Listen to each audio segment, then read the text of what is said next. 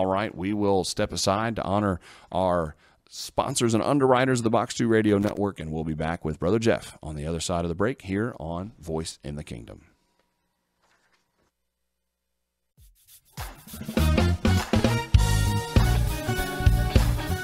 All right, and we are back with Voice in the Kingdom.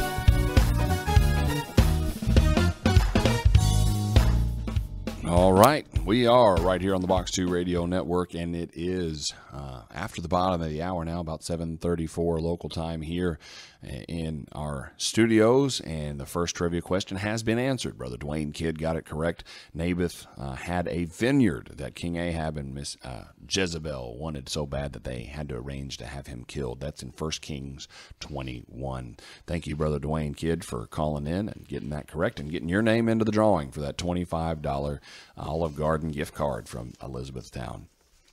Well, it is on the other end of the phone now. It is time to get into it with our good brother, Jeff Arrington, and we thank him so much for taking time out and being on the air with us this morning. And we're going to get into some more discussion on sonship and continue learning and diving into these kingdom principles. How you doing this morning, brother? Doing great this morning. How y'all doing? Oh, man, we're blessed and highly favored. Amen. All right. Amen. We're going to let you just dive right into it, brother. Well, it's a good day to be alive in the kingdom of God. God is doing some marvelous things, and I just believe there's an acceleration of growth that's come to the body of Christ, not in numbers, but I'm talking about growth and maturity. Because what took, years to understand now is only taking months and days because of the life of God and the access we have to God through this open door. I believe in 2020 and beyond, there's an open door to the saints and to fellowship Christ on another level. And because of that, I believe the acceleration of our maturity and growth is here. And you're going to see sons coming forth all over the earth, sons of God coming into maturity, coming into that glory, because God is doing a new thing, and time is winding up, and because of the technology of our day and what's increasing, I believe we're also increasing with the increase of God. So the Amen. kingdom of God is all about progression and movement, maturity, and going forward. And the Bible says of a king that Uzziah, as long as he sought the Lord, God calls him to prosper. That word prosper is to push forward, to go forward, to grow. So as long as we continue to seek the Lord, there's going to be a continual prospering, growing, maturing in the body of Christ like we've never seen before.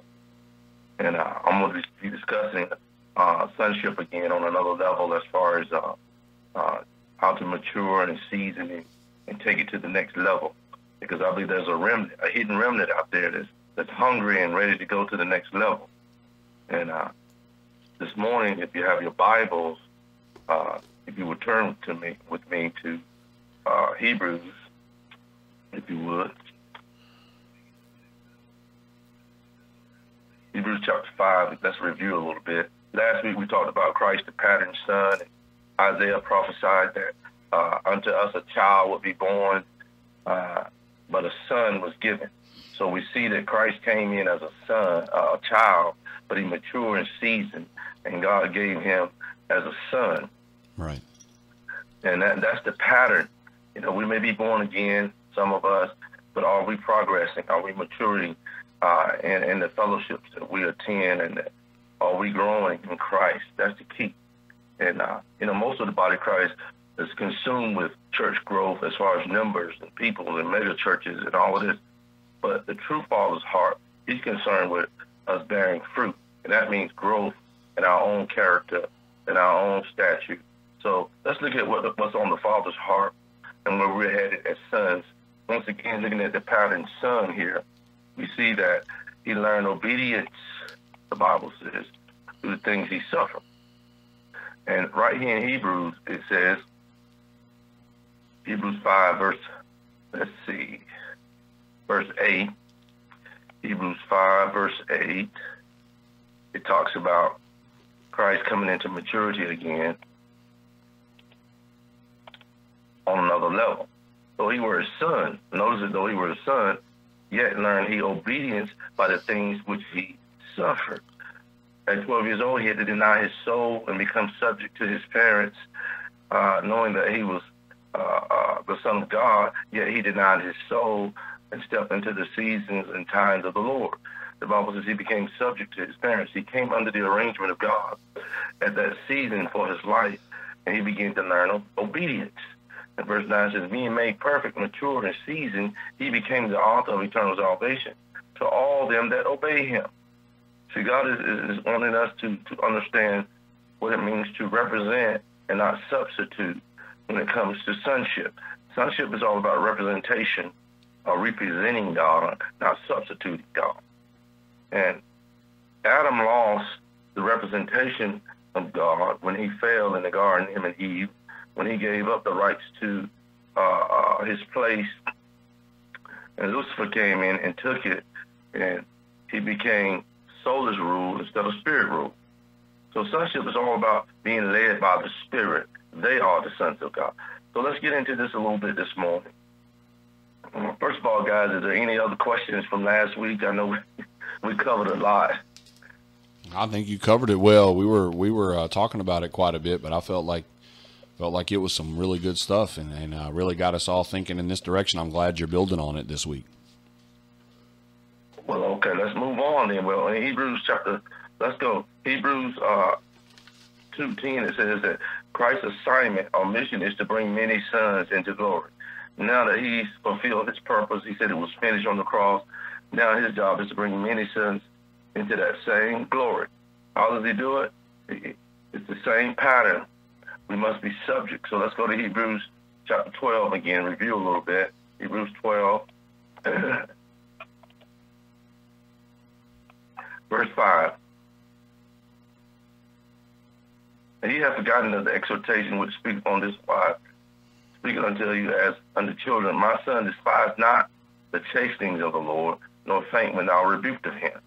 For whom the Lord loveth, he chasteneth, scourges every son whom he receives. Now the Bible says he chasteneth. That word chasten means to train up, to correct, to bring up.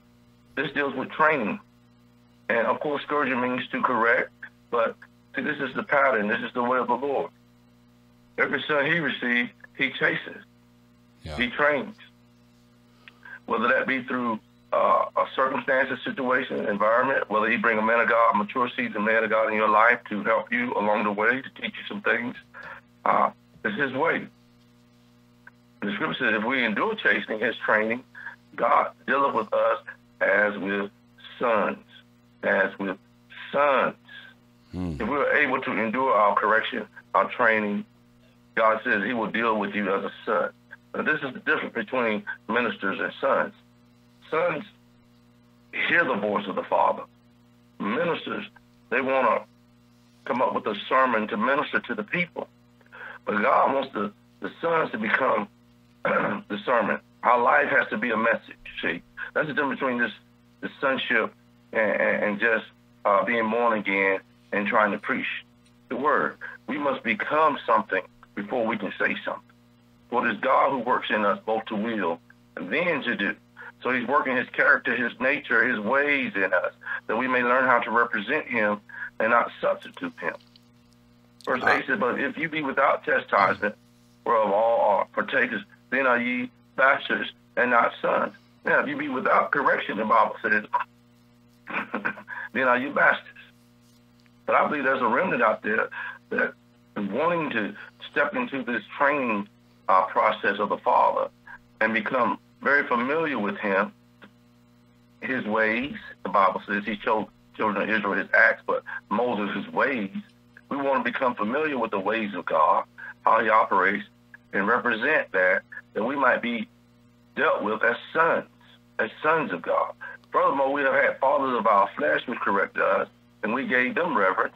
Shall we not much rather be in subjection unto the Father of spirits and live? Notice it says, and live. This is what Adam lost, but God wants to return us back to the training ground of being led by our spirits. Adam lost the rule of his spirit through his disobedience, and he became sense rule or soul rule, ruled by his emotions, ruled by his feelings, ruled by his mind, instead of ruled by his human spirit. And this is where the body of Christ is lacking training, because we don't understand the difference between our soul and our spirit. And let's talk about that this morning, because that is the entrance into growth and maturity, being able to understand whether you're operating in the spirit or your soul. So if you would, go to Hebrews 4. I like how you made the point last week, Brother Jeff, that a lot of men of God get alone with God to get a message for the people instead of getting alone with God and becoming the message for the people. There you go. That was a great word. See, a lot of people, what you're getting ready to talk about, soul and spirit, they believe it's the same thing. They don't understand that there's a separation. So I'm glad that you're getting ready to teach that to us. Well, let's discuss this a little bit, the understanding that it takes time to become something in God. Well, and that I liked how you said too that we have to become something before we say something too. That was a very, very powerful statement. Very simple but very powerful statement right there. But if you notice, Christ, he learned and became mature, seasoned, and then God sent him. That's the pattern. That's the way of the Lord. Right. And it didn't take.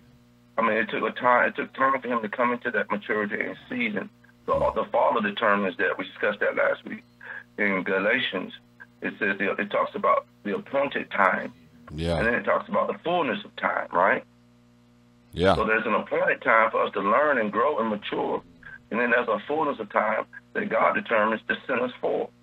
That's in the Father's hand. That's coming under that arrangement when it says subject ourselves to the Father's Spirit. See, when we give ourselves, okay, God, I'm giving myself over to you. I'm bought with a price. My life is not my own. Then God begins to set up and arrange our lives according to his sovereign rule, his sovereignty, our relationships, the men of God we meet, people we meet, for our training, the jobs, wherever we go, it's training. God didn't waste anything. I can tell you the last 40 years of my life being in Christ, God hadn't wasted a thing. All my encounters, all my jobs, everything I've encountered were from my training and my growth. Because I understand something that the Father he wants sons. He wants mature seasoned sons. He's always wanted sons. Yes, he does. Well, we gotta take a quick break right here. We're going to be talking about more maturing and training when we come back with Brother Jeff here on Voice in the Kingdom.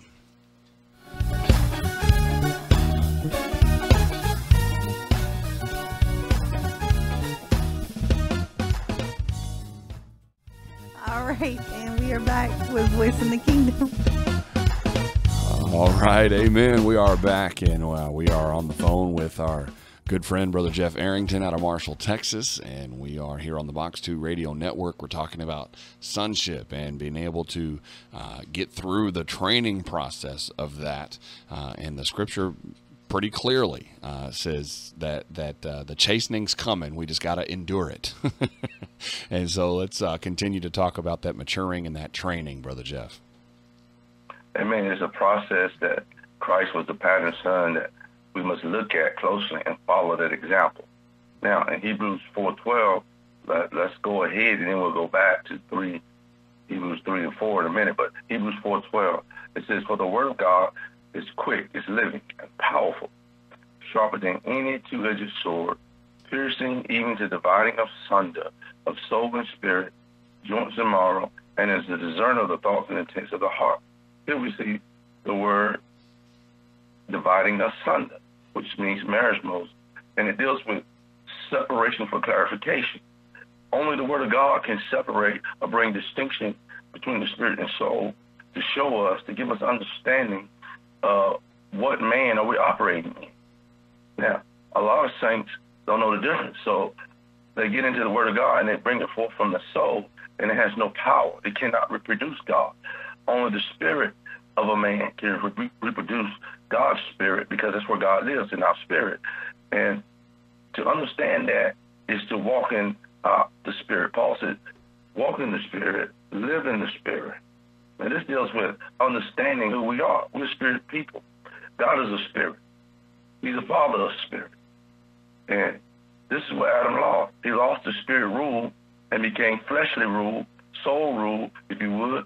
And now he's led around by his emotions and feelings and not led around by faith in God and understanding God's word. So here God is trying to restore us back to our original formation. The scripture says, any man be in Christ, he's a new creature. Now our spirit is quickened, made alive again. God puts his spirit in us. Now we become spirit ruled and spirit led again. But how many are being trained and taught how to live by their spirit? Well, the word of God makes that separation and bring clarification onto what manner of man we are, see. And it takes time to understand that the just shall live by faith. Faith is a spiritual thing. It's not a mental assent. It's not something that you come up with your own intellect, but it deals with the human spirit and God's spirit. And this is where the Holy Spirit has come as our tutor and our governor to train us how to live by the Spirit. Now, Jesus said this, the words that I speak, they are spirit and they are life. Why? Because Christ was a living, he was a quickening spirit. Yeah. Adam was a living soul. And when Christ spoke, he spoke from his spirit. See? And anytime a man of God, a woman of God coming into the understanding and the training of the Father, and he trains that son or daughter how to live by their spirit, they are able to speak by the Spirit. And what does that mean? Now they have power to reproduce God, life, Zoe. When they speak, people's spirit are quickened. When they speak, the word of God penetrates the carnal realm right into a man's heart. Why? Because they're bringing forth the issues of life from the Spirit. See? And we see that in the body of Christ, there's a lot of mixture. There's a lot of mingling.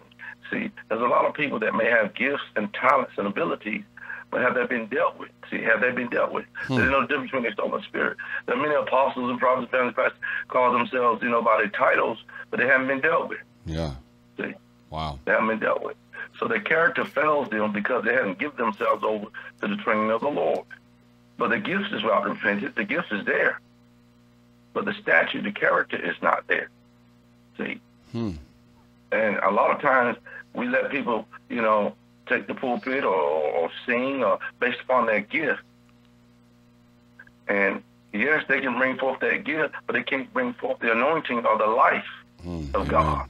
Well, but they're talented. And an example of that right now in our culture is Kanye West, coming out and talking about his conversion and then automatically putting on these services. Now, from what I can understand, he's got other preachers and other choir folks around him, and he's not doing a lot of the talking outside of giving his testimony. But, we've often said it here, be praying for him, because he's a young Christian now put out on a pulpit that's bigger than any that you can think of, and people just waiting for him to fall. But more than just somebody famous like him, that happens in our culture a lot. Somebody gets saved, and the first thing they want to do is go tell everybody, which is great. But there's a training, and there, you're talking about this chastening and things that need to happen before we can really bring and fully manifest those gifts and those things in our lives. So maybe talk about that a little bit. Is like, we don't want to discourage someone from sharing, their testimony or witnessing. But what is kind of maybe that balance between really coming out and, being bold in your faith, but then also, taking that training into consideration before you're really teaching, I guess is what I'm. Well, there's nothing wrong with sharing your testimony of your conversion, sharing what Christ has done in your life and sharing your personal testimony. But when it comes to leadership, see, you have to make a distinction. Right. When it comes to leadership, see. God doesn't put babes in leadership, novices in leadership. We do. He doesn't put novices in leadership and babes in leadership based upon that gift. God always weighs a man's character, see, his loyalty, his faithfulness, his maturity. That's what God weighs out. And we got to understand God promotes men. God set men, not we. You see, body of Christ, we go to seminar or go somewhere and get a little certificate or a plaque or something. Next thing you know, we set them over a congregation, or we set them in leadership. Wow, yeah. And it has nothing to do with the way of the Lord. Well, and the body of Christ cannot come into maturity if you have babes trying to teach babes. And that's why we're waiting on the sons of God to mature. Remember, the scripture says that all creation is waiting for what? The manifestation of the weos, the mature seasoned sons of God that can bring us God. See, we want to hear the Lord. And that takes time to learn his ways and to walk in his statutes, keep his commandments. That takes time for that soul to be trained into leadership. See. But we see in the body of Christ, we haven't understood the scriptures and haven't followed the pattern. So what we do is create our own pattern. Next thing you know, we got all these pastors that go to seminar, all these pastors are placed in leadership. And there's no scripture for it, but we just do it anyway. Not understanding the way of promotion and how God ordains and sets in place his leadership.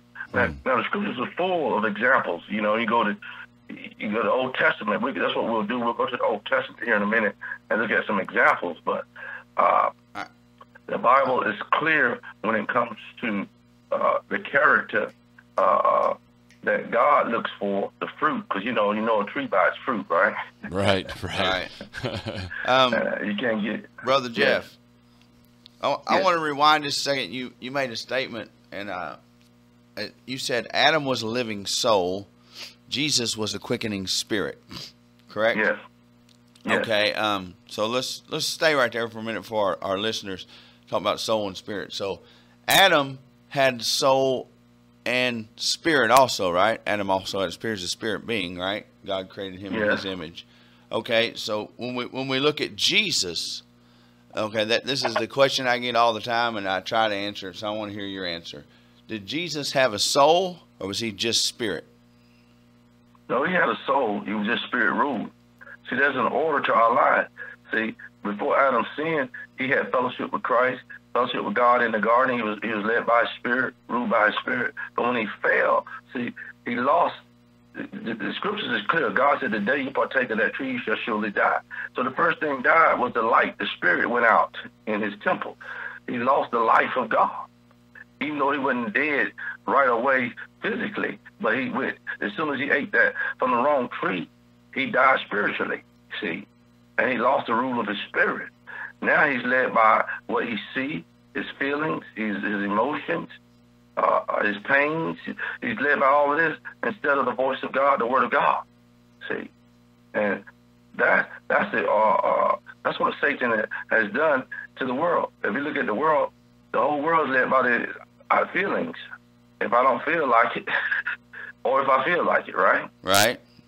Feelings, thoughts, intellect, intelligentsia, all this stuff comes from the soul. All that has to come under the domain of the rule of a human spirit, of my spirit. My soul is to aid and assist me in my obedience to God. See, I must bring my emotions, I must bring my intellect under the rule of the spirit. How do you do that? By obedience to the word. But see, now we're taking the word out of schools, we're taking the word out of everything, and all we have is a bunch of living souls.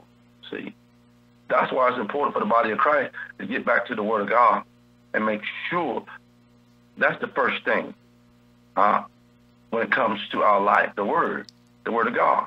Amen. And if we can submit ourselves to what's written in the word of God, now we can be led by not our emotions, our feelings, but what saith the scriptures. It's the final authority in my life, in your life. That's what God honors, his word, right? Amen. He honors his word. So if we can get back, that's sonship. That's representation. That's what I'm talking about today, not substitution. Yeah, there's many examples in the scriptures. We'll go over one when it comes to the whole nation of Israel in a minute. But you can take Saul and David, for instance, right? Y'all know the story of Saul. Yes. Israel wanted a king, and so they got Saul, because God let Saul become the king, and God gave Saul instructions, but he had a better way. He substituted. Wow. He told them, kill all the Amalekites, the king, everybody, wipe them out for what they did to my people Israel. They killed my old people. They killed the young people. They laid in wait. And God saw all of that. He remembered that, and he told Saul, this is what I want you to do. But what did Saul do? He had a better idea. right? Right. When he saw the sheep was good, and he had the pride and arrogance, he had the king, so he wanted to gloat and have the king parade him around his victory, and he didn't represent God. We do that a lot, don't we? We always think we have Yeah. a better idea than the creator of the universe. There you go. And that's the problem when it comes to ministers versus sons. See, Yeah. ministers, we always got a better idea, a better sermon, what we want to share, where we want to live, where we want to go. No, God says no. Obedience is better than Sacrifice. sacrifice. Yeah. Yes, obedience. So you got a lot of sacrificing going on for God, Wow. right? Yeah. But sonship brings us into obedience to Yeah. God. God want us to obey. He don't want all our sacrifices and saving the world and doing all these other. No, he wants to simply obey. Now, if he tell you to go to Africa, go. But if your denomination wanting you to go and do work for God, you better check yourself and make sure you're in obedience, right? Amen. Well, and it's like you know, we were just talking about sacrifice. It's a sacrifice to be able to endure the training or the chastening that we've been talking about. It is a sacrifice to be able to do that, but it's also a reasonable service at the same time. Yes, because So, God is love, man. God's going to tell you, God has our best interests at heart. Yeah. He has our best. If you give your life over to the Father's Spirit, and he begins to process, and he will begin the process. It's up to us to follow it and to obey it. It's not something that he brings you into to destroy your life. He brings us into the promotion of life. See, amen. when it comes to sonship, it's all about promotion. Yes. But as long as the scripture says, as long as the heir is a child, he different enough from a servant. Though he be Lord of all, though he be a son, he cannot get the inheritance until he come into maturity, right? And trustworthiness. Amen. Well, we're And learn already. God's ways so we can represent God to the people as leaders, right? So Yes. Whitney and Christy, God's bringing you guys into leadership. How does he do that? By smacking me around. It puts you in situations, right? He puts you in situations. That's right. To teach you. He brings men in your life that will challenge you. He brings men in your life to enlarge you. God, Right. that's all the sovereignty of God, see, Amen. as we trust him, as the just shall live by faith. I like how you've made me see it lately. Instead of getting a bunch of whippings, I'm getting a bunch of teachings. Teachings, yeah. When I say he's smacking me around, he's teaching me. That's for darn sure. Hallelujah. All right. Well, hey, we're at the top of the hour already. We're on some good stuff right here, but we're going to come back with that in just a moment, and then we've got a full 30-minute segment uninterrupted to really dive into this. So we got to step aside for just a moment, and we'll be right back here on the Box 2 Radio Network on Voice in the Kingdom with Brother Jeff Arrington.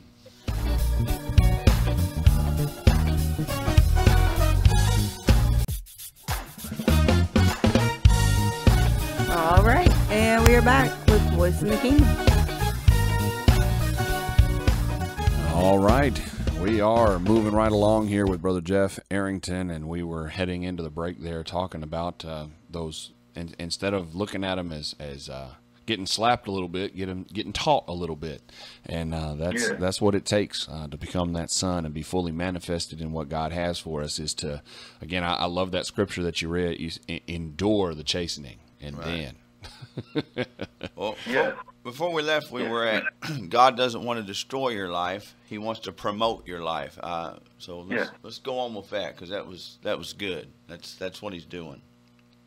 Well, see, this part of discipleship. Remember, Jesus he came into maturity, and he met Satan, defeated Satan in the wilderness. And from that time, the scripture says that he preached the kingdom of God.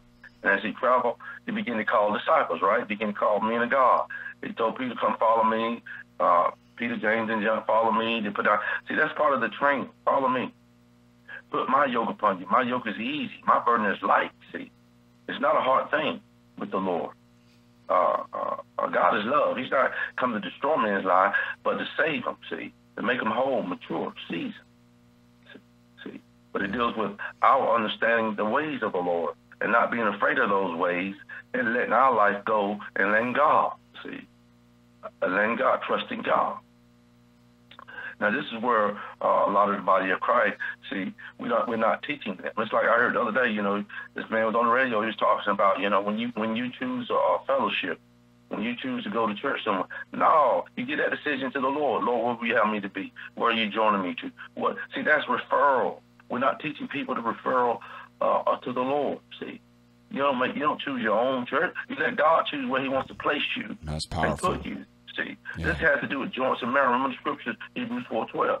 The word of God is quick and powerful, sharper than a two-edged sword, piercing even the dividing asunder of soul and spirit, joints and marrow. Where does God want me joined? Where does I find my life, my marrow? Where's the marrow of God in my life? Where's the fellowship, the local fellowship? There's extra local, which we are. We're speaking. We're still the church, but we've been joined by joints and marrow. We're able to bring life to one another because it's the joining of the Lord. We just didn't choose what we want and choose this and choose that. The Lord chose for us, right? Amen. Yeah. I was just reading an article that was talking about how 6 in 10 church-going Christian parents say that their congregations that they choose are based on children's programming. That's what I'm talking about. Six in 10. And I've got kids, and I feel it's important that they have an opportunity to be involved. But that's not a prayer. That's a calculation when it comes to that. Yes, and that's control. That's what I'm talking about. And what we do is we take the control from Christ. We take His lordship, which lordship means control. We take that from Him, and we become our own lords, and we choose where we want to go to church, what we want to do based upon the nursery. They got a good children program. They got good PlayStation and the Xboxes. Our children will be taken care of. No. That's all coming from the soul. That's what I mean. That's fleshly. That's based upon sight and hearing, not upon faith in God and where God has placed me. You see? And it's not just church. It's everything, because the Bible says those that are led by the Spirit are the sons of God. So it's not just church, it's everything. It's what are you going to do today? Where are you going to work at? Are you even going to work? I mean, whatever, everything, you ought to be directed by God, not making your own choices. That comes through acknowledging God. Acknowledge the Lord in all your ways, right? He will direct your path. Come on. That's sonship. Come on. Then we get into representation, not substitution. So you see God's problem in the earth, in the body of Christ. There's so much substitution. There's so much usurping His place that He can't get His will done. But there is a remnant now. He always reserves Himself a remnant that's getting the message, see? That's learning the ways of God, that's coming into maturity. God always had 10,000 hadn't bowed to Baal. That's men and women all over the earth that's understanding that they are bought with a price. Their life is not their own. They don't retain, ownership of their own life, but they give it to the landlord, the Lord Jesus Himself, and He directs their path sovereignly. So there is a remnant now. There is a remnant that's getting the message of the kingdom, which is to deny yourself, take up your cross, and follow me, right? Amen. Follow my pattern. Follow my way. Die to yourself. Now, we get into this, and time going pretty fast, but we can always continue next week. So we'll keep going. Amen? Amen. Going. Amen. Hey, I had a text from a listener that said, good preaching, and that this is really good, and the gentleman said that he is growing every Tuesday that he gets to listen, and so just wanted to encourage you. So we just got that message from a listener. Well, that's all we need. It's just one. This Bible is clear. One shall become 1,000, 1,000 shall become a great nation. So there's only one, but I know God has many people in that surrounding region and in the United States and in the world. God got many people that's getting the message of the kingdom. We just need to teach them, see? We need to just teach them the word and represent the scriptures, and not our denomination, but represent the king, right? Amen. Now, I'm tough on religion because I didn't meet a religion. I met a king, right? Come on. I met a king one day on the road to Damascus. I'm not Saul Paul, but I got knocked off my beast also. Amen. And Christ revealed Himself to me, and from that day forward, my thing is, Lord, what will You have me to do? Lord, where will You have me to stay? Lord, where will You have me to go? And so I give myself over to that sovereignty and that providential rule of God, and He sets our lives up, our relationships, our encounters, divine encounters. Whitney and I, divine encounter. Now, Quincy, divine encounter. See, that's been my whole life. It's been divine encounters. Glory. Based upon the sovereignty of the Lord God Himself. He's able to order our steps, see? Yes. Wow. Yeah. How I met my wife, how I met all these friends here in Marshall, how I met others all around the world here in the United States, now Kentucky, how I met Brother Ron Miller. That was divinely instituted by God. Yes, amen. Woo. So it's all understanding that we are sons of God. Jesus said, the wind blow where it listed. But we don't know where it blows, but we know the wind is blowing. soil, them that are born of the Spirit. See? Hallelujah. The natural man can't understand it, where it comes from, where it's going, but we know the wind is blowing. The Holy Spirit is here. He's leading us. He's blowing us wheresoever He wants us to go. See? You done have me take off my jacket. I'm about to get run around in the room now. Well, that deals with faith in God. See, our faith that God is in charge. He's large and He's in charge. Hey. He's governing. He's leading us. He's involved. He's not some distant leader somewhere off and told us to take the church. That ain't what He did. He said, upon the rock I'm going to build my church, not Yes. ours, His. We're here to represent the governor, not to take his place, but to represent him. So let's go back. Now, why did God put Hebrews 4:12 right there? I call it the gateway into the kingdom, understanding Hebrews 4:12. It's the gateway into the kingdom, because now you understand, by clarification, spirit rule versus soul rule, joints and marrow, and then you understand your intent of your heart. So here we see, if we go back, now let's just go back to Hebrews 3, and then we'll come back 4:12 here in a minute. Hebrews 3, let's start at, let's see, redeem the time a little bit. Let's go to verse 7, 3 verse 7. Wherefore, as the Holy Ghost has said today, if you will hear His voice, harden not your heart, as in the day of provocation, in the day of temptation, in the wilderness. Now, where provocation deals with grief, made angry, and why all this happened? When your fathers tempted me, proved me, saw my works 40 years. Wherefore I was grieved with that generation, and said, they do always err, where? In their hearts, and they have not known my ways. See, understanding sonship is understanding the ways of God, see, right? Moses understood the ways of the Lord. That's key. And the people in the Old Testament, they erred because they didn't know the way of the Lord. And a lot of the body of Christ, we're in error, not knowing the ways of the Lord. Jesus even said, you do err not knowing the power of God, nor the scriptures. We must know the power of God in the scriptures, Jesus said, and not err from the ways of the Lord. But we see here in the Old Testament, they erred. And there was a rest or coming into the perfect and mature will of God that was available to them, but they erred. Now, let's look at some of this and what happened in the Old Testament. If you go to Numbers for a minute, I'm going to try to redeem the time because time is going so fast. But in Numbers 13, verse 1, it says, and the Lord spoke unto Moses, saying, send thou men that they may search the land of Canaan, which I give unto the children of Israel. Notice it says, which I give unto the children of Israel. Of every tribe of their fathers shall ye send a man, every one a ruler among them. So God told Moses, don't just select men to go out, spy the land out, and notice it says, the land that I give them, spy it out, and let them bring a report back on what they saw. So we see down here in verse 17, and Moses sent them spies out of the land of Canaan, and said unto them, get you up this way, southward, and go up into the mountains. Now, these guys begin to go out, these 12 spies. They begin to search the land out in verse 25, and they return from searching of the land after 40 days. And they went out for 40 days searching the land. And the Bible says right before that, they came to Eshcol, where there were grapes and pomegranates and all this stuff. The grapes were so big, it took 2 men to carry them. So it was true. It was a land that was flowing with milk and honey. So they get back, the scripture says, verse 26, and they went and came to Moses and to Aaron, and to tell all the congregation of children of Israel unto the wilderness of Paran and Kadesh, and brought back word unto them and unto all the congregation, and showed them the fruit of the land. Now they brought back word of what they saw. And of course they began to tell them how the land flows with milk and honey, and how what the fruit looked like. And verse 28, nevertheless, here we go, the people be strong and dwell in the land. The cities are walled, and they are very great. More we saw the children of Anak there, the giant.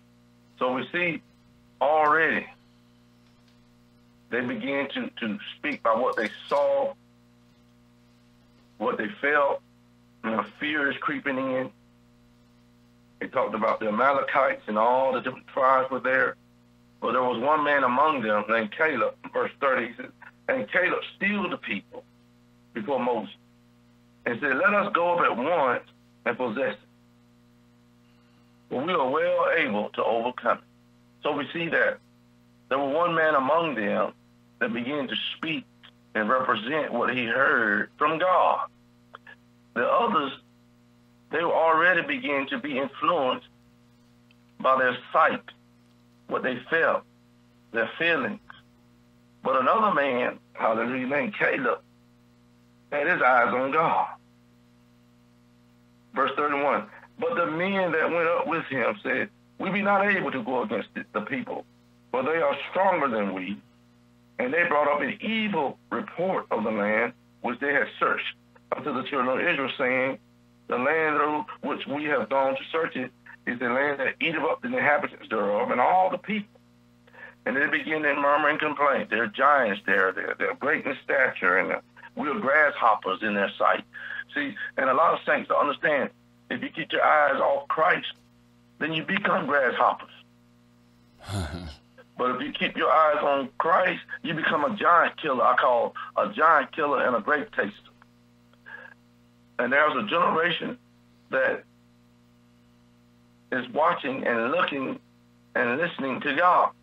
And they're becoming giant killers and grape tasters, man. They're beginning to explore new frontiers in the spirit, new regions in the spirit. And Satan is terrified at this generation that God is raising up. I call it a Joshua generation. Y'all heard the word Joshua generation, right? Yes.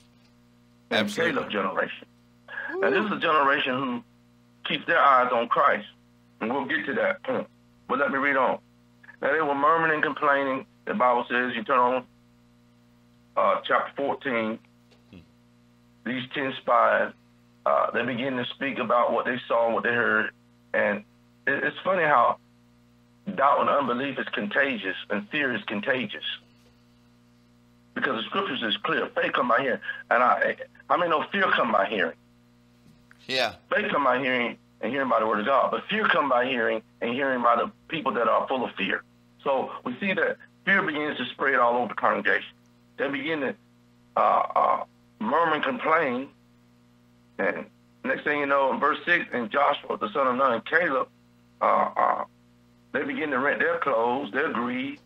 And the Bible says in verse 8, they begin to speak to the people.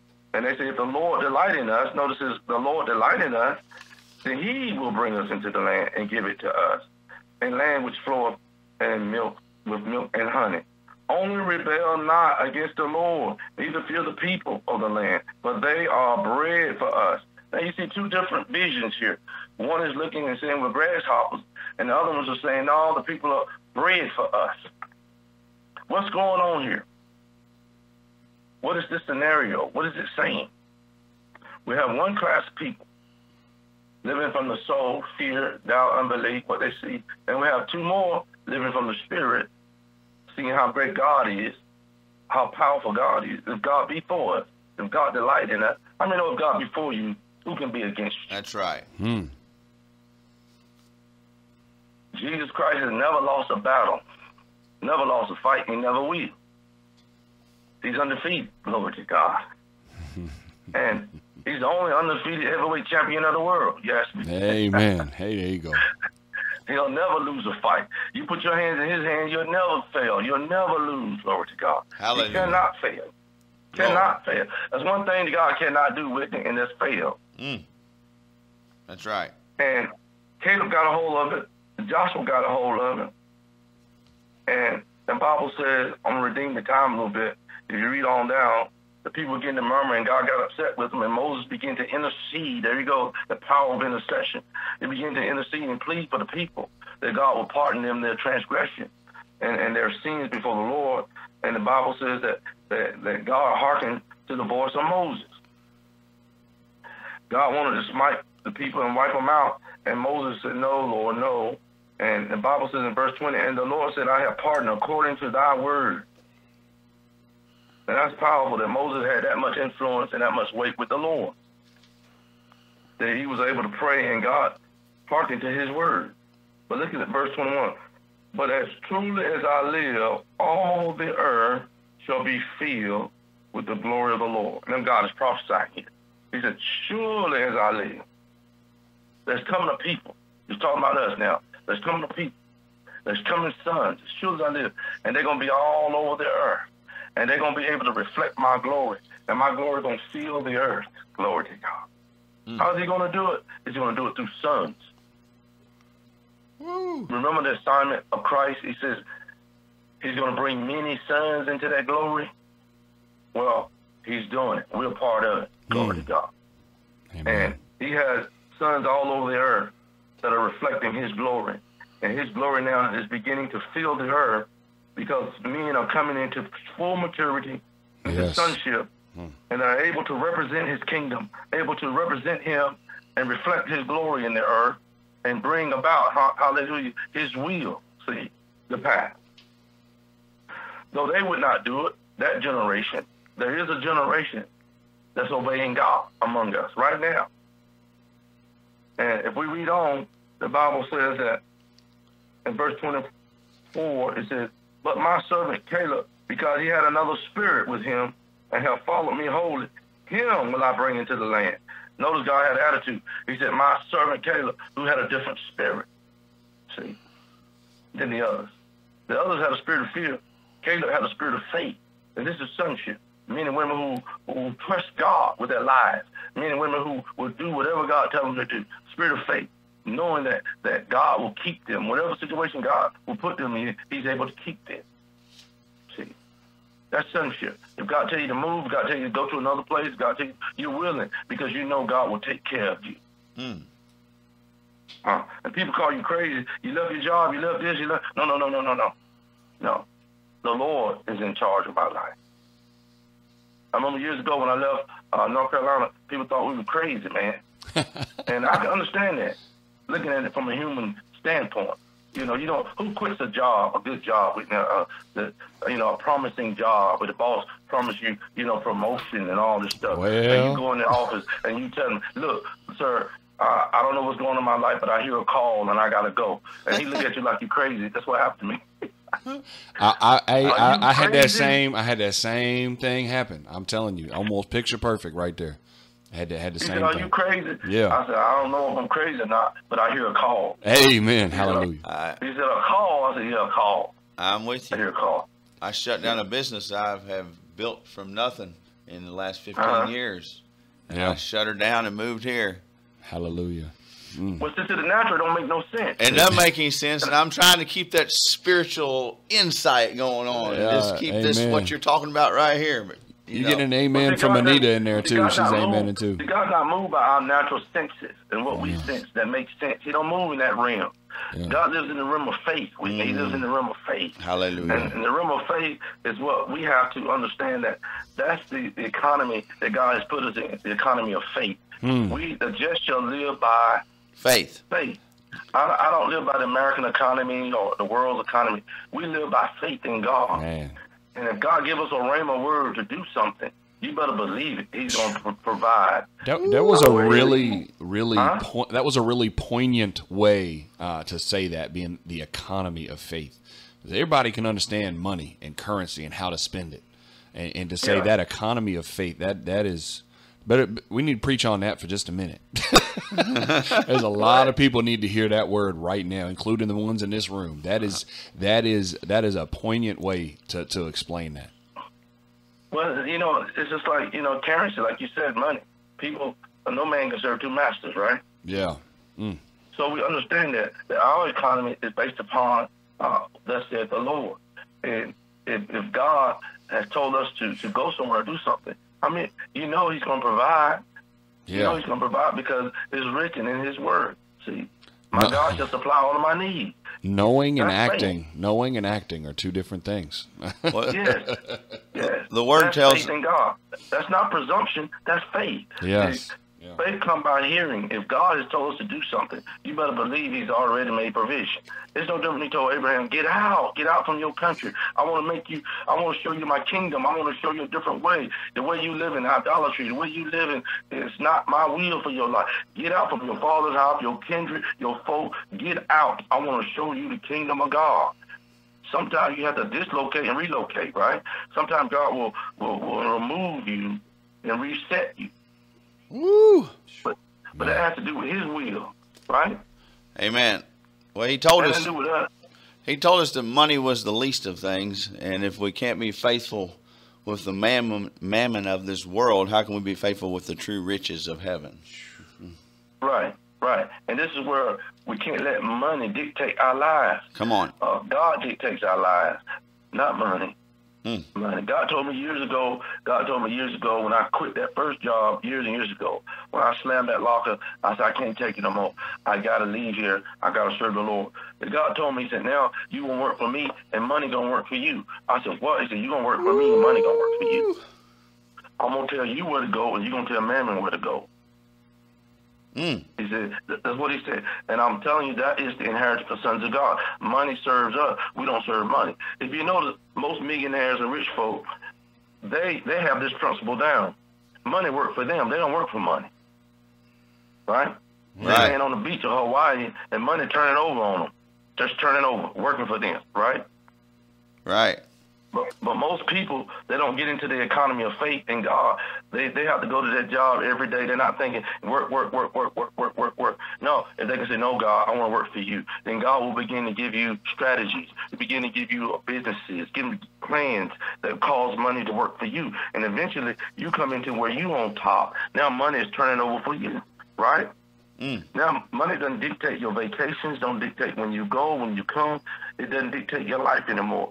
You're led by God. Ooh, what a word. And see, that's the plan for every son of God. We can come into that. It's faith. Little by little, we come into that.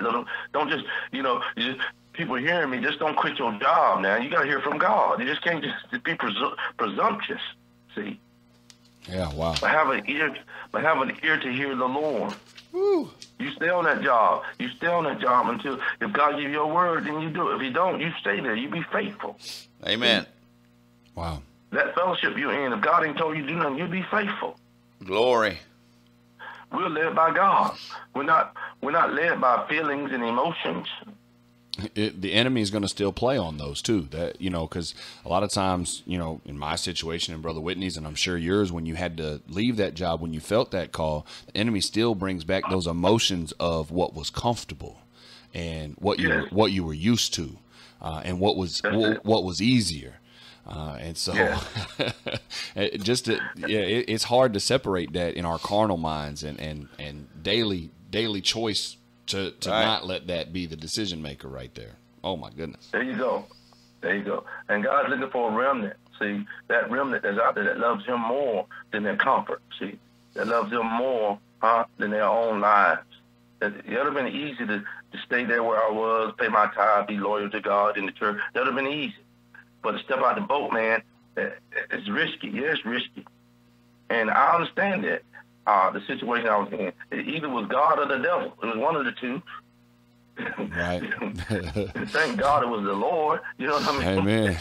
Well, and when the truth speaks for itself. But man, if you don't, take chances. You have to understand, when Abraham left that land, left his father's house, he went right into a famine. How you like that? Well, and you use the term "step out of the boat." Well, when you step out of the boat rocks. Yeah, but when Peter stepped out that boat, he was doing good as long as he kept his eyes on Jesus. Amen. Yeah, when Peter. But the scripture said when he saw the waves, and the wind, he saw the waves. He took his eyes off the Lord, saw the waves, and he felt the wind. He began to sink. Yeah, man. But he could call on Jesus. He was right there to lift him up. Amen. See, No the Lord other, right no other there. name. So I don't care if you fall, you make a mistake, God will pick you up. Glory to God. You just can't live by fear. We're the sons of God. We're not to go back into bondage to fear anymore. If you make a mistake, God will be there. Reach out, grab his hand. He'll pick you right back up. And get up and try it again in Jesus' name. Amen. And Man, he'll give you one of them teachings. Yeah, one of them You whipping little teachings.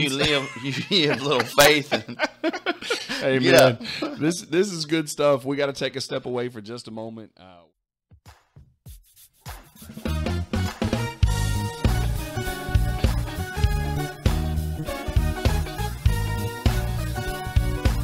All right, and we are back with Voice in the Kingdom.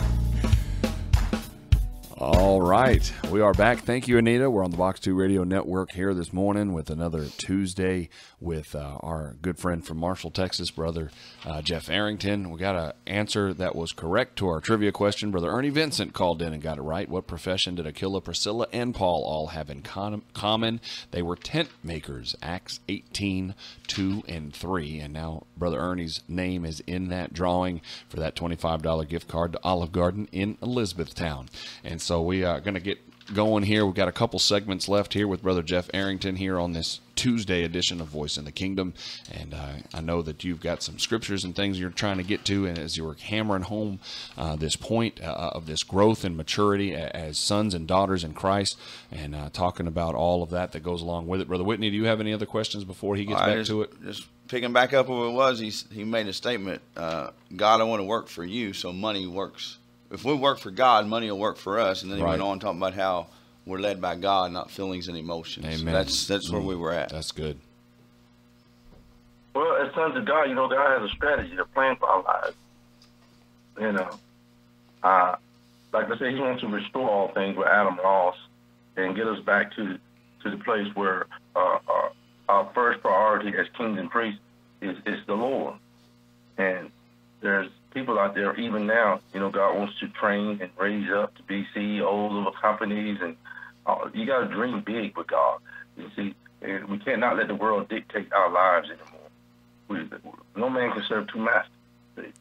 And either you despise one, you see, and love the other. But I'm here to tell you that the Lord should be the only master in our life. Not money, not this economy, not this world. And I thank God that he's able now to move us in position for promotion. There's some right now listening that God's going to promote your life right now based upon you just hearing his word, receiving his word today. See, God is going to position you for promotion and bring you into a whole new realm of finances. And God is wanting us to dominate and to rule this domain, see. Yeah. And there is a shift and when it comes to our world's economy, even with our president, if you notice that God put a billionaire as president over the U.S., that's not accidental. God is wanting to shift the finances of America back to the sons of God. Woo! He wants the wealth back into the house of God, back into the fellowship, back into the church, so we can preach this gospel worldwide. Not just the gospel of a denomination, but the gospel of the kingdom shall be preached. See, all this shift in money and finances is for one purpose. It's for the purpose of God. And if a man of God can understand his purpose, why God has blessed his life, why God has, the scripture says, it is God that gives us power. He doesn't give us wealth. He gives us power to do what? Get wealth, right? Amen. He gives us power. And that's the influence of that ability and that wisdom that comes from God that gives us the power to obtain wealth.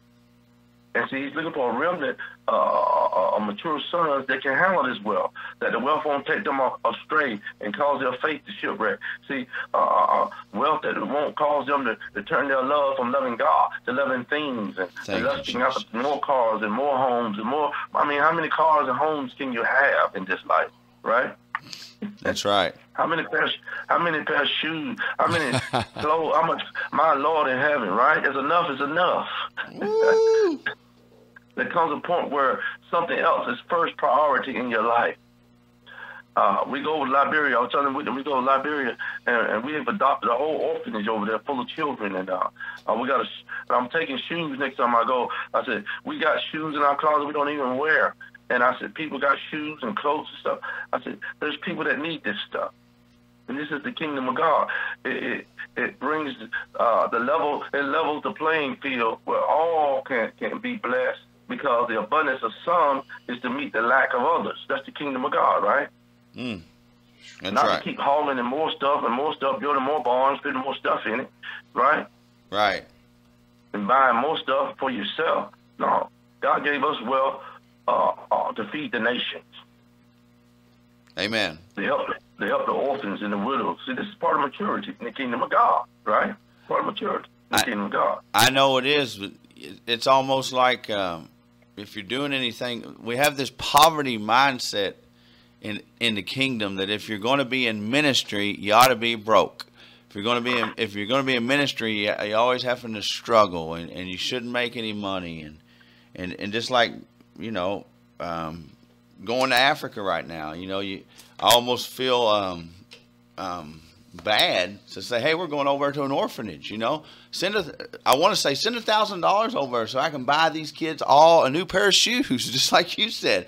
But you have this mindset, if you say something like that it hurts people's feelings. Yeah. So then you get into this place to where you're just like, Lord, if you want me to do that, you send it my way. I'm just going to be quiet. So there's a balance there, So that's the hard part, Brother Jeff. Well, that's why we want people to grow up. So you shouldn't have to ask. People should come to you. If they know you're going to a country that's less fortunate, that needs some help, and we in America, we have an abundance. My abundance is to help their lack. That's why we're wealthy. That's why God has blessed America. Right. It might be a blessing. See, you shouldn't have to say it.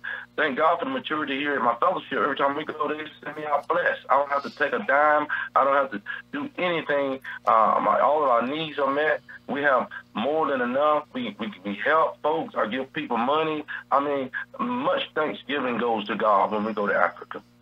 God here are very seasoned, very mature. They know where we're going. I don't have to beg and ask and plead. They just automatically give. That's maturity. That's sonship.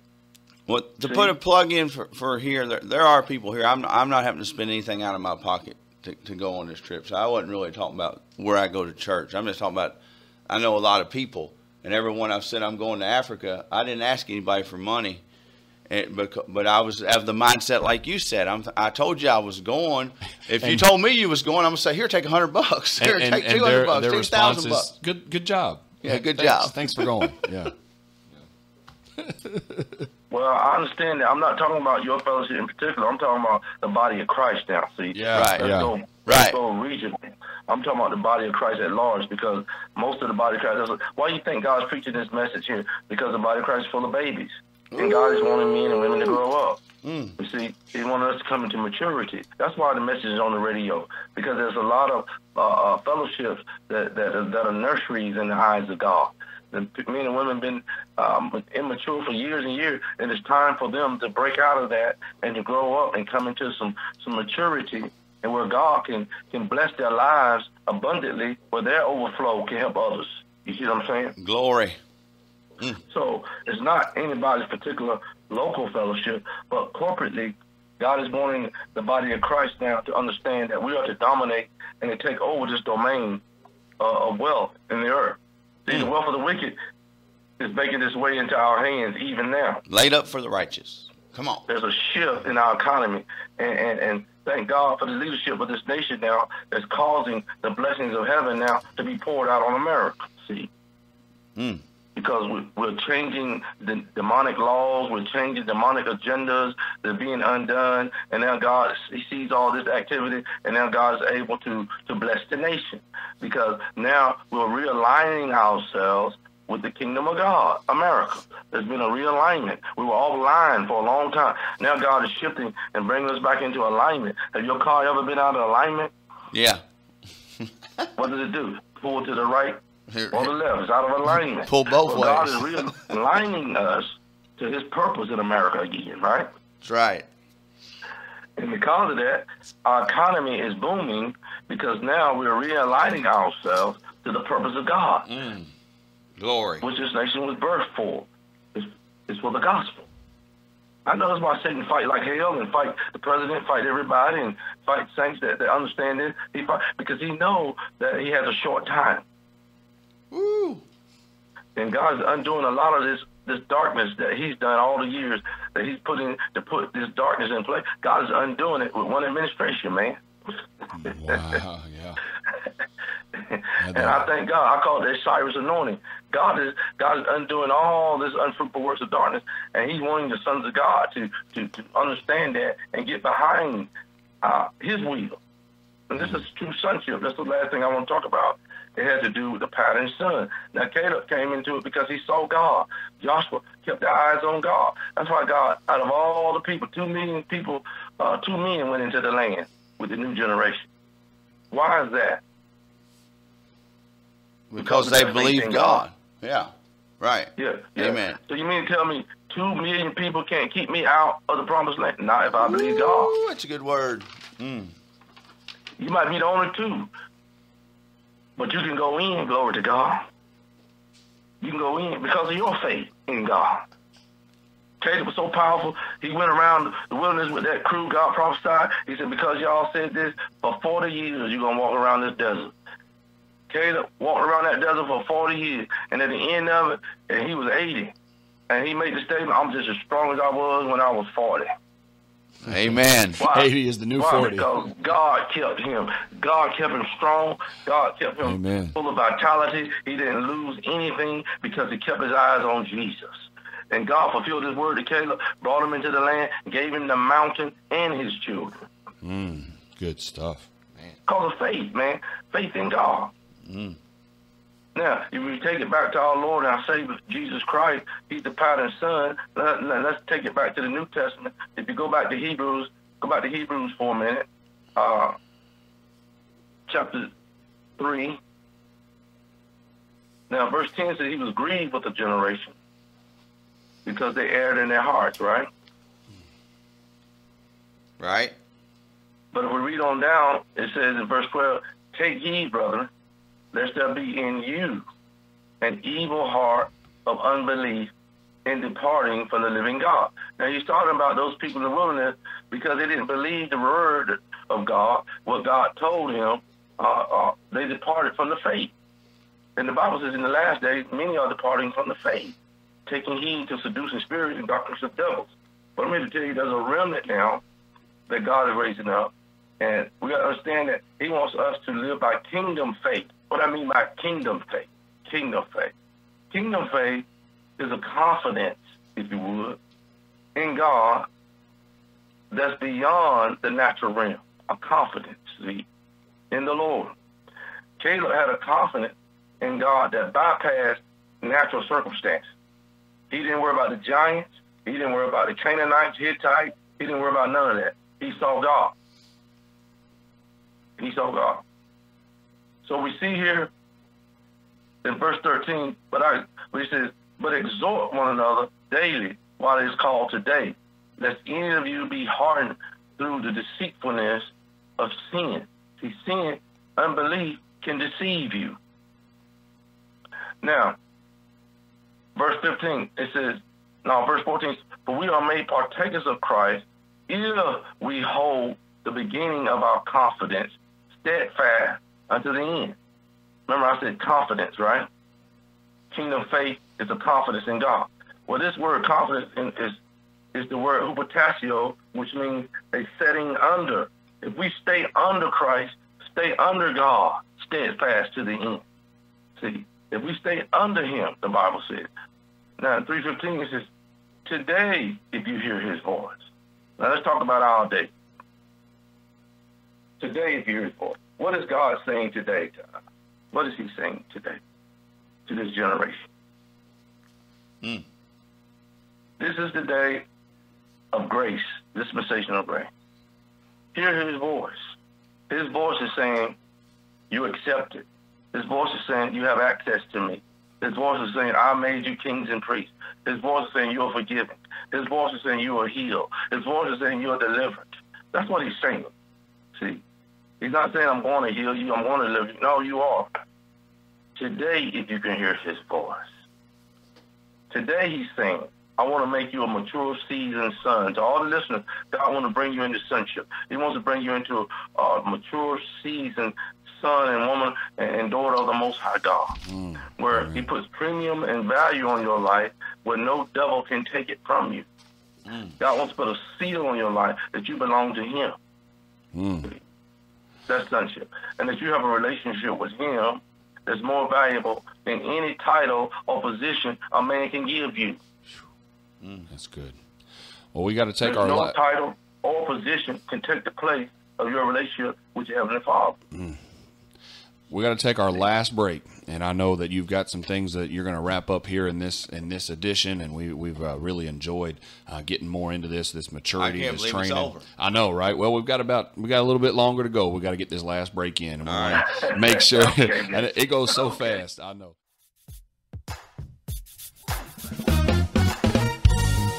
All right, then we're back. Unfortunately, for our last little bit here, I could go for another couple hours of Voice in the Kingdom.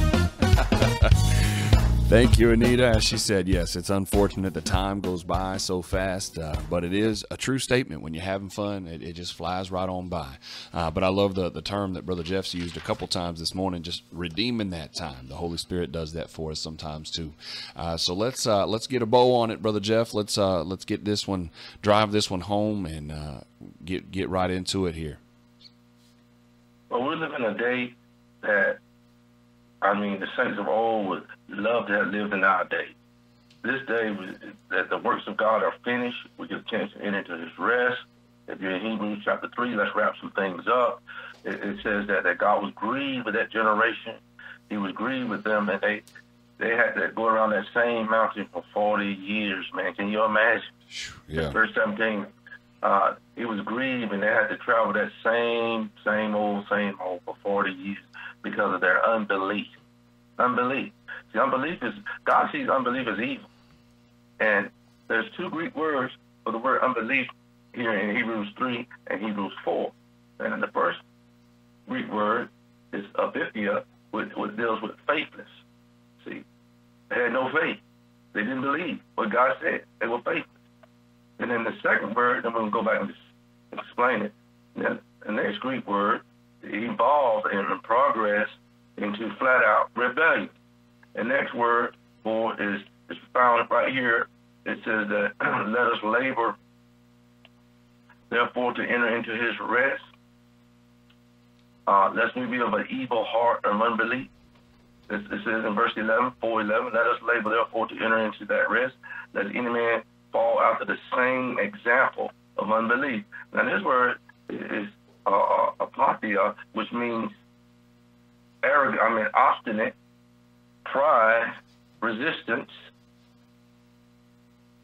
in opposition to the will of God. So you see, unbelief will progress right into obstinance. It'll progress right into rebellion. So it's a dangerous thing when you hear the word and not to believe it. So I'm here to tell you, saying, today when you hear His voice, don't harden your hearts. Mix it with faith. Glory to God. Yes. This thing is available for you. It'll change your life forever. Come into the understanding and the revelation of who you are as a son and a daughter of the Most High God. And putting that seal that you are God's and God is yours. Now, it says in Hebrews 1, it says, lest therefore fear lest a promise be left us or enter into His rest, any of you should seem to come short of it. For unto us was the gospel preached, as well as unto them. But the word preached did not profit them, not being mixed with faith in them that heard it. In other words, they couldn't enter in because they didn't mix the word with faith. Remember, I said our economy is faith now. Right. We don't live by natural, what we hear, whether the report is good about it, kind of report is bad. And I remember a few years ago, y'all remember a few years ago when the gas prices were so high? Yeah. And there was somebody talking about, you better get a smaller car, because I got a big truck, man. I said, no, the same God that filled my tank up when it was cheap is the same God that filled my tank up when it's high. Amen. God doesn't change, do it. He doesn't change. I change not. Wow. God hadn't changed. Our economy may go up and down. Things may do this. How many know God never changes? Hallelujah. Hallelujah. He said, I'm the faithful God that keep covenant to 1,000 generations. God is faithful. He's not going to change who He is based upon our natural world. Glory. Right? Amen. The scripture says it's impossible to please God. They that come to God must believe that He is, and that He is a rewarder to them that diligently seek Him. Come on. That word reward is compensator. God will compensate your life. Yes. Yeah, He will compensate you for your faith. That's our economy. As long as we seek God, there's going to be compensation. Man. There's going to be payback. There's going to be a payroll, hallelujah, a payday. As long as we seek God with it. See, as long as you keep that. God, He don't care. He'll move heaven and earth to give you a paycheck. Glory to God. To redeem your life, to prosper you. Woo. Because you diligently seek His will. Yes. It goes right wrong with, huh? Yes. It goes right wrong with Jesus says, seek first the kingdom. All these things shall be, there's compensation. Added, yeah. Yes. Glory to God. See, Quincy, there's compensation, putting God first. See, yeah. You can enter into a rest. You're going to be fed. Your cupboard's going to have food. There's going to be food on your table. You don't have to stay up all night worrying about tomorrow and all. No. We enter into a rest because God promised, hallelujah. Yeah. And that promise has been fulfilled through Jesus Christ that He would take care of us. Glory. If we will put Him first. See, we can enter into a rest, supernatural rest. Now you read up, go back down. That word labor, it says labor to. It's not our English word labor to work and sweat. No, that word means to make haste to believe what you hear. That's what it means. When you hear the word of God, it means to say quickly. That's what it means. Wow. Let us therefore make haste. When you hear the word, hear it quickly, believe it. Then you enter into a supernatural rest. No worries, mate. The works were finished before the foundation of the world. The thing is complete.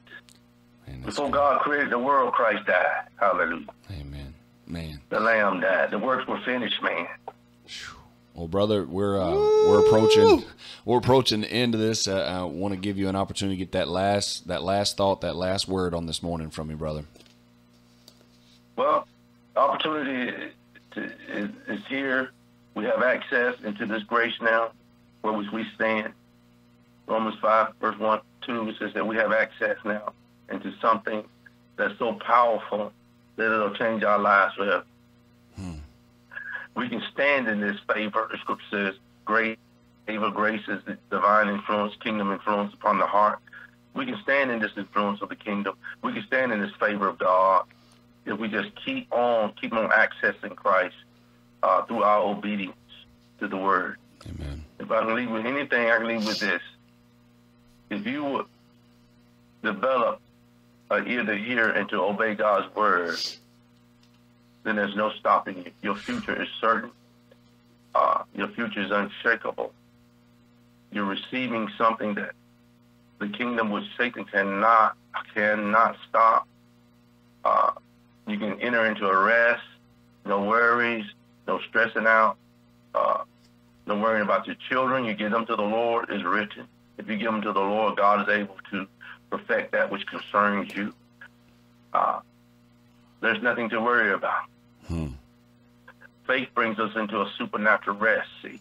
If you're in true faith, because God is in charge. God has it. And saints, it's impossible.